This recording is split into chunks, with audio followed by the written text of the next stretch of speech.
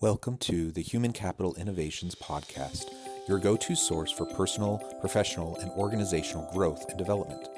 We hope you tune in often for all things people management, organizational development and change, organizational leadership, and social impact related. Maximize your personal and organizational potential with Human Capital Innovations Podcast.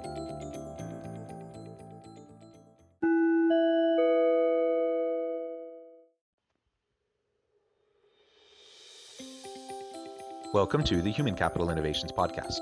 In this HCI podcast episode, I talk with Joan Landino and Jane Buckley, the therapy twins, about traumas we all face, how to take control over our life, and the role of forgiving in finding personal freedom.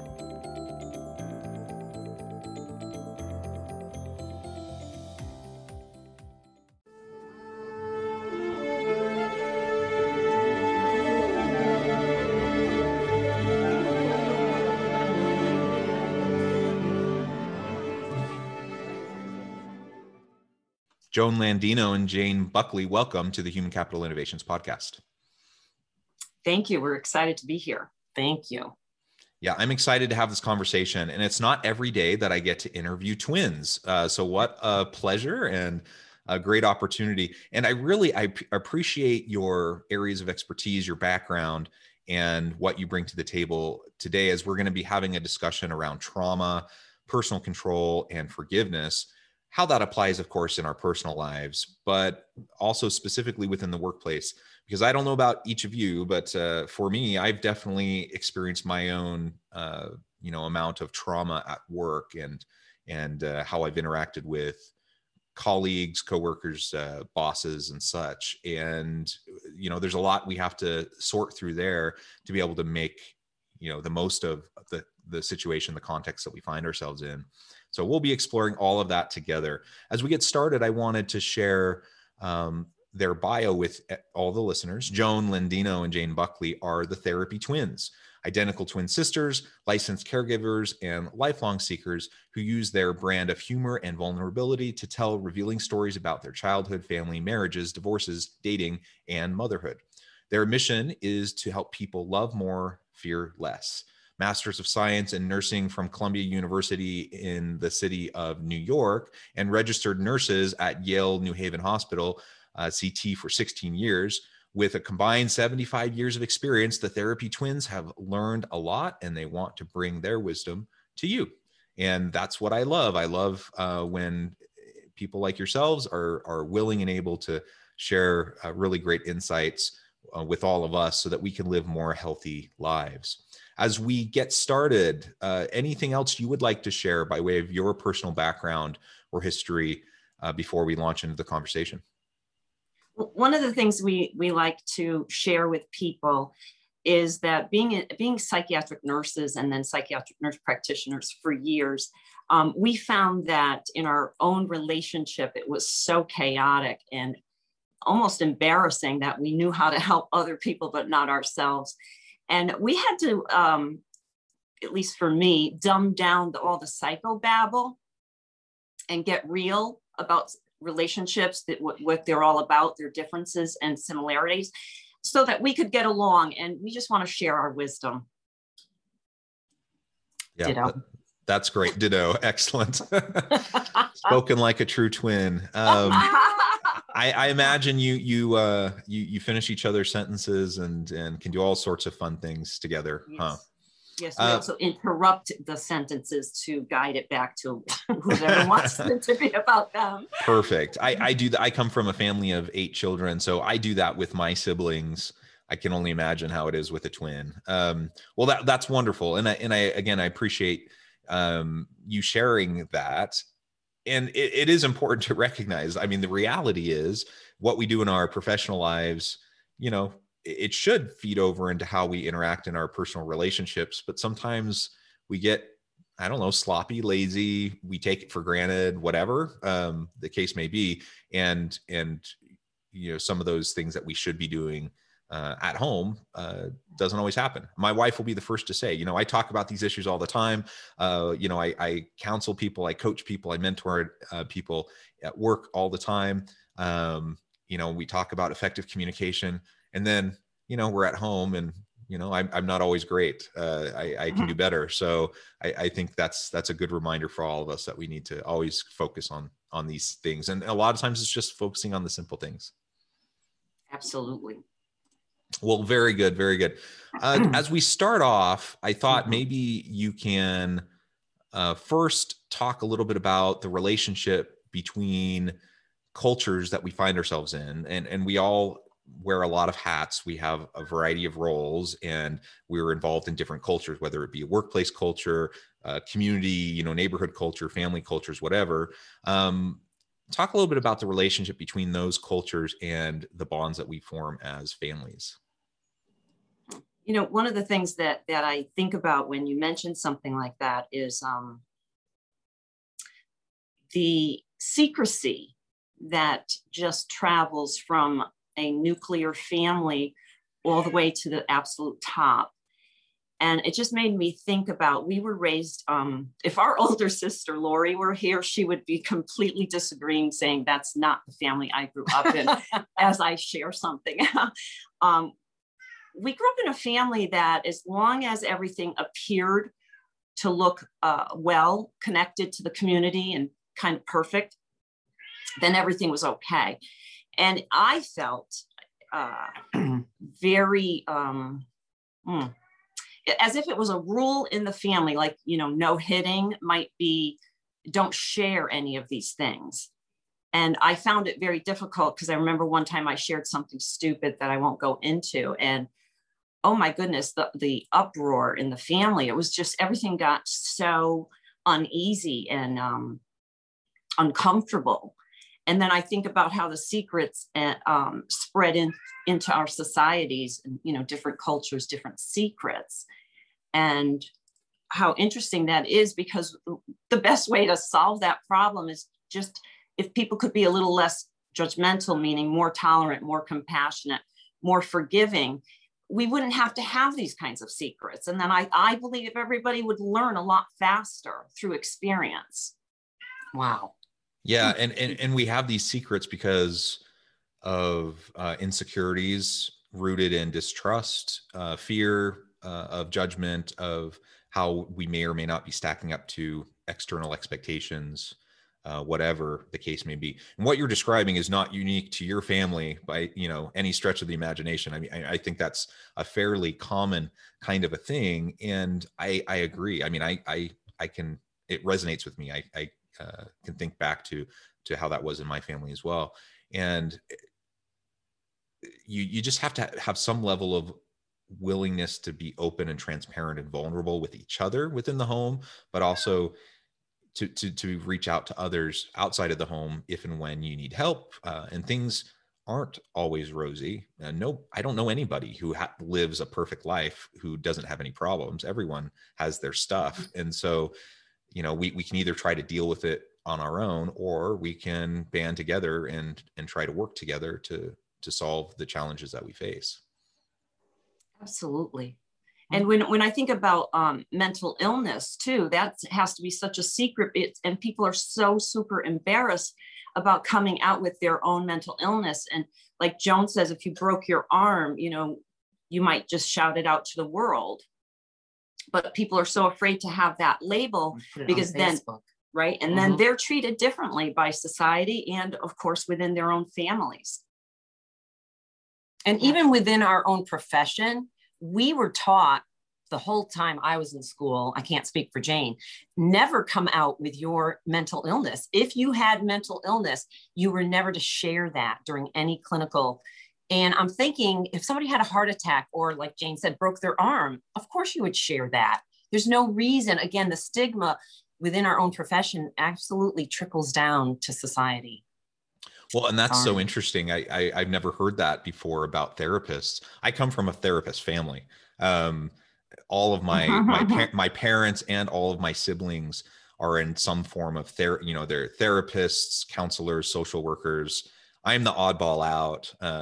But I joke, I kind of do the same thing that they do. I just do it within organizational settings as opposed to family and individual settings. But it absolutely is the case. I think that the world we grew up in was less comfortable with messiness. And the world we're in now kind of demands more transparency, authenticity, and vulnerability. In part, that's just due to free flowing information, trying to keep those secrets or privacy, it's much harder today than it was when I was a kid or when you were a kid. And whether that's good or bad, it's the way it is. And, can we function in more healthy ways? I think so. Again, coming back to what you both said, it requires us to be able to recognize when things are hard, to be able to talk about them.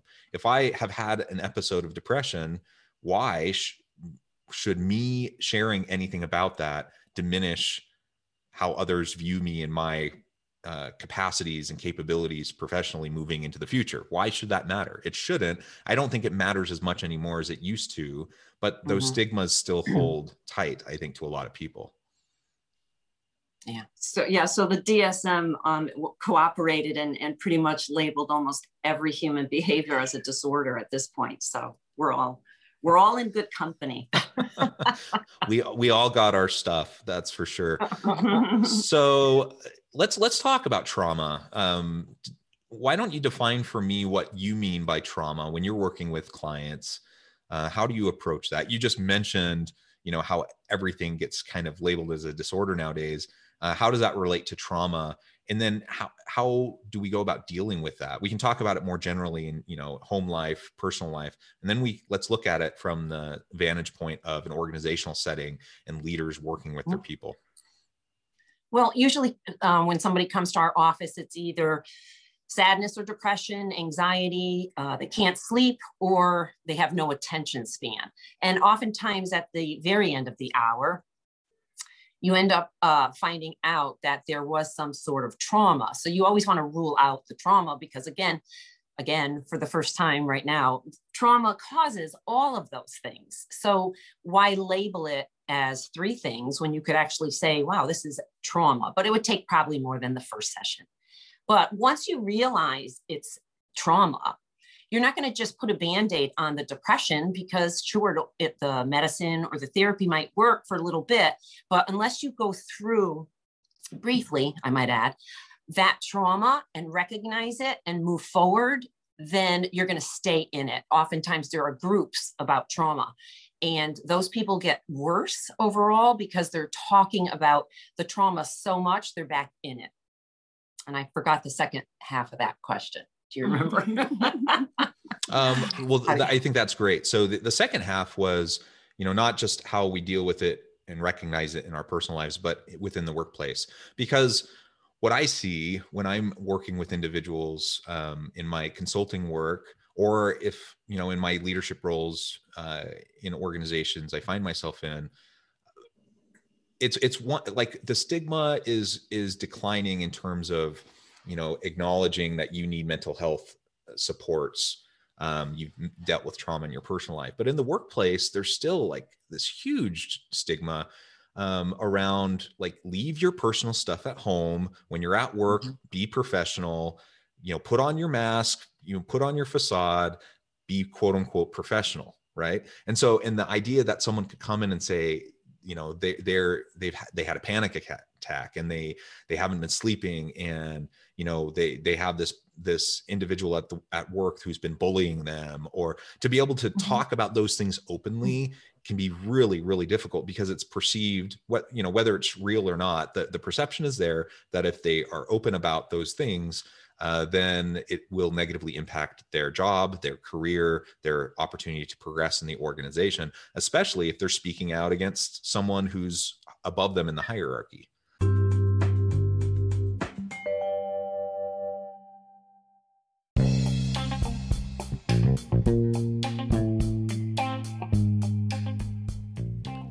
I'm excited to announce the publication of my new book from HCI Press, The Alchemy of Truly Remarkable Leadership: Ordinary, Everyday Actions that Produce Extraordinary Results.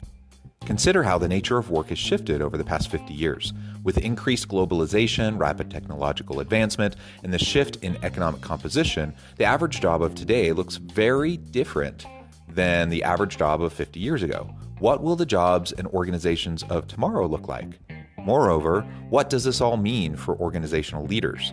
What are the core competencies and capabilities of organizations and their leadership that are prepared for continued disruption and geopolitical and socioeconomic shifts? Regardless of what the future holds, increasingly, leaders need to be socially minded, data-driven, decisive, champions of talent, and disruptors of the traditional notions of leadership, teams, organizations, and work. The alchemy of truly remarkable leadership will help you to explore your own leadership competencies and capabilities and consider ways to apply and implement them into your workplace and personal life.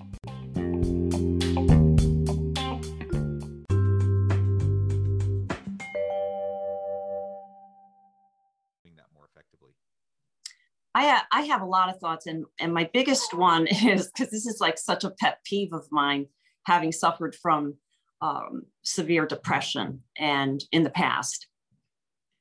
If people could just, we talked about transparency with the media world. Nowadays, we're forced to be more transparent. But what seems to be lacking is the forgiveness part, the compassionate part, the tolerant part, the non-judgmental part. So it's getting to the point where all this transparency is really making people go back to those family lies, because we're so afraid of the judgment and the intolerance and the unforgivingness and, labels, people suicide over labels. In fact, a former colleague of ours suicided after a bit of a scandal. Instead of, being a forgiving world and where we know discipline is teaching, doesn't have to always be punitive. Oh, right. Right. Mm-hmm. And those are just some of the things. Like, I can go on and on all day about this because it makes me very upset when I talk about it. Well, that reminds me when I was a brand new nurse. So I was a brand new nurse and I made 5 major mistakes where people actually got hurt. Nobody died, but people got hurt. And when I had my evaluation, I got a raise and I just didn't understand. I thought I'd be fired. And what the director of nursing said was, Joan, you show growth. You did not make the same mistake twice. She said, so therefore, when we taught you, you learned. So, Jane says discipline is teaching. Today, I have seen nurses walked out by security for making a mistake. So the intolerance today is possibly brought on about political correctness, which is almost inhuman, especially if you have a learning disability. I was born with a brain tumor, and the intolerance of certain things that sometimes, I'm not capable of, but the judgment, which I'm not going to go into, but anyway, yeah, the intolerance at the workplace. So therefore I grew as a nurse and I got better. Whereas if I got fired, obviously that wouldn't have gone well. It's a shame because it goes all the way to the nuclear family, all the way up to the way any government might be run. And Joan and I like to look at nature. I think Joan likes to look at nature more than I do. But, nature, if we look at it, all the way into the solar system, it all runs perfectly. And we don't understand all of it, but we're all eager to observe and do experiments and say, this is how it's working. But, if we would just study some animals, the human being is an animal. And if we looked at animals, I think, Joan, did you want to tell the thing about the deer? Within a group of deer, if you're the head deer, you just, you're all grazing and stuff, but you're thinking about, well, that's the head deer. So you're thinking everyone's going to follow him. And within that population, it's when 51% of the deer look one specific way. That's when that tribe of deer know that that's the watering hole we're going to go to, and it's the safest. So again, it's about survival of the herd, though. And as we said, humans are animals, but we are definitely not into survival of the herd. We're into survival of me. That's why we don't act like those lovely animals out that last and last. Yeah. We don't act like that. We cheat at that circle. We cheat. And I'd like to share that, of course, we know the lion is the king of the jungle, right? So we might liken the lion to whoever has the money that runs the world.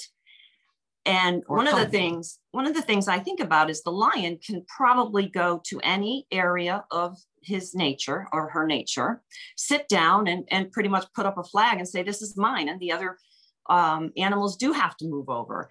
But I don't ever see or hear about the lion taking, say, 75% of the wealth of nature and leaving everybody else, that to die and rot. To die and rot. Because the lion knows if it's not working properly, then I'm not going to have this life of luxury. Again, the human animal doesn't look at it that way. Again, follow the money, follow the greed. Even within the nuclear family, I don't blame people. It's an instinct. I want my family to survive. So you're going to hoard the food if it's the end of the world because your family needs to eat. I never had children, so I don't understand that concept, but I'm sure you both do. Well, yeah, I think that's so important. And we definitely are social animals, aren't we? And I think this past year has illustrated that. There's been a lot of psychological trauma and social isolation has driven up, the unhealthy behaviors, abuse, domestic violence, those sorts of things have risen over the past year. Incidences of depression and anxiety and suicidality have increased over the past year. So we're social animals.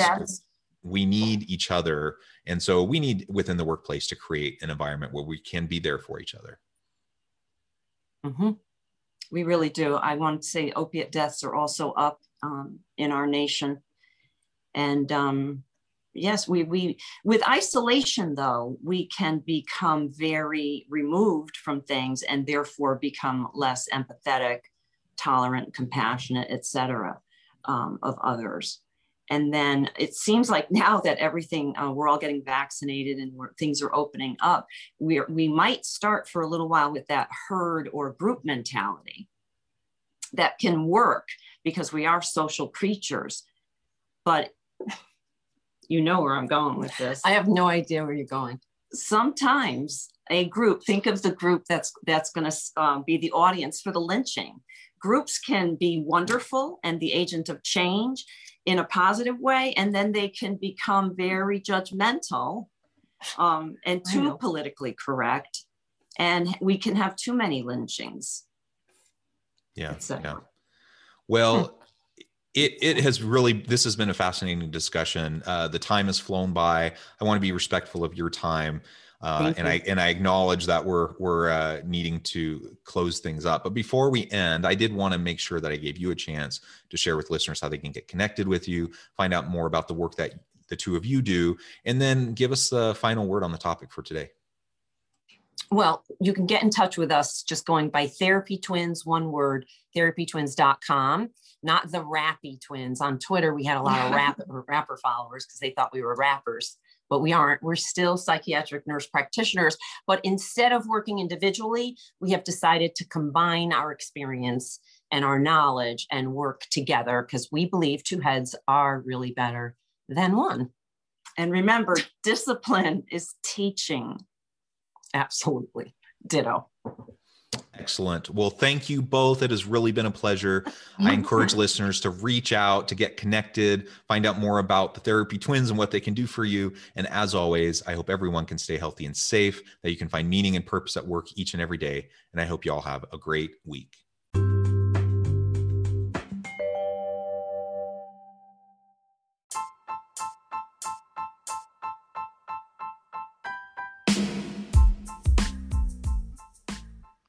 We are excited about the launch of HCI's new magazine, Human Capital Leadership. Human Capital Leadership is a free, interactive e-magazine designed to help individuals, leaders, and organizations find innovative approaches to maximize their human capital potential. We will be publishing issues quarterly in August, November, February, and May.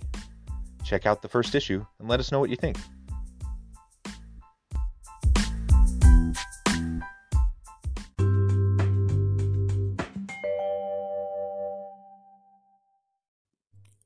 Thanks again for joining us for this episode of the Human Capital Innovations Podcast. I hope you stay healthy and safe and that you have a great week.